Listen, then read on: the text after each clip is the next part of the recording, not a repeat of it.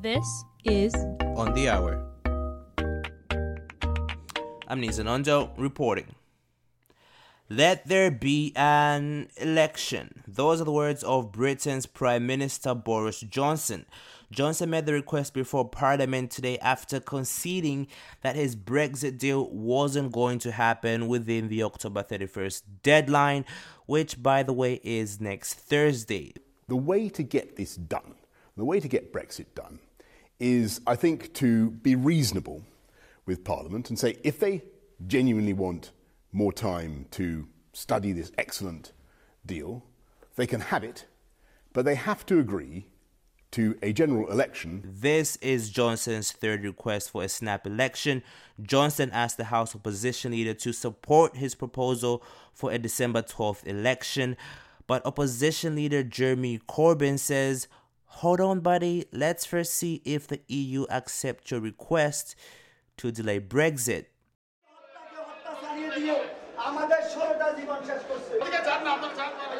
Meanwhile, in Bangladesh, 16 people have been sentenced to death for the murder of a student. The case was over the gruesome murder of 19-year-old Nusrat Rafi. Rafi was burnt alive by her teacher after she launched a sexual assault complaint against him to the police. Police say Rafi's teacher asked the 19-year-old to drop the complaint, but Rafi refused, forcing the teacher and 5 accomplices to lower her to her school's rooftop last April and setting her on fire. Lawyers representing the accused say they'll appeal today's verdict. Alrighty, so it is October, soon approaching November.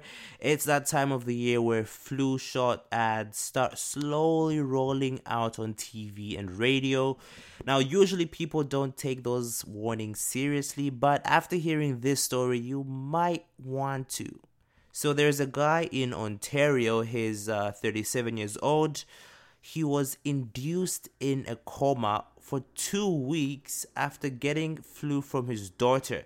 Now, the man's name is Kevin Soman. In an interview with CTV News, he urged Ontarians and Canadians across the country to get a flu shot this year after his decision not to get one last year not only left him in a coma, but also hospitalized him for 2 months.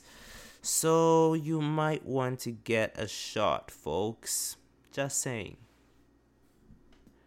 And that's a wrap for today's episode of The Brief. It's definitely been a while, so we are slowly rolling back this program. I know it was a big hit previously, and so we'll continue having these episodes coming every day. And I'm your host, Nizanondo, and thank you for listening, and have a good day.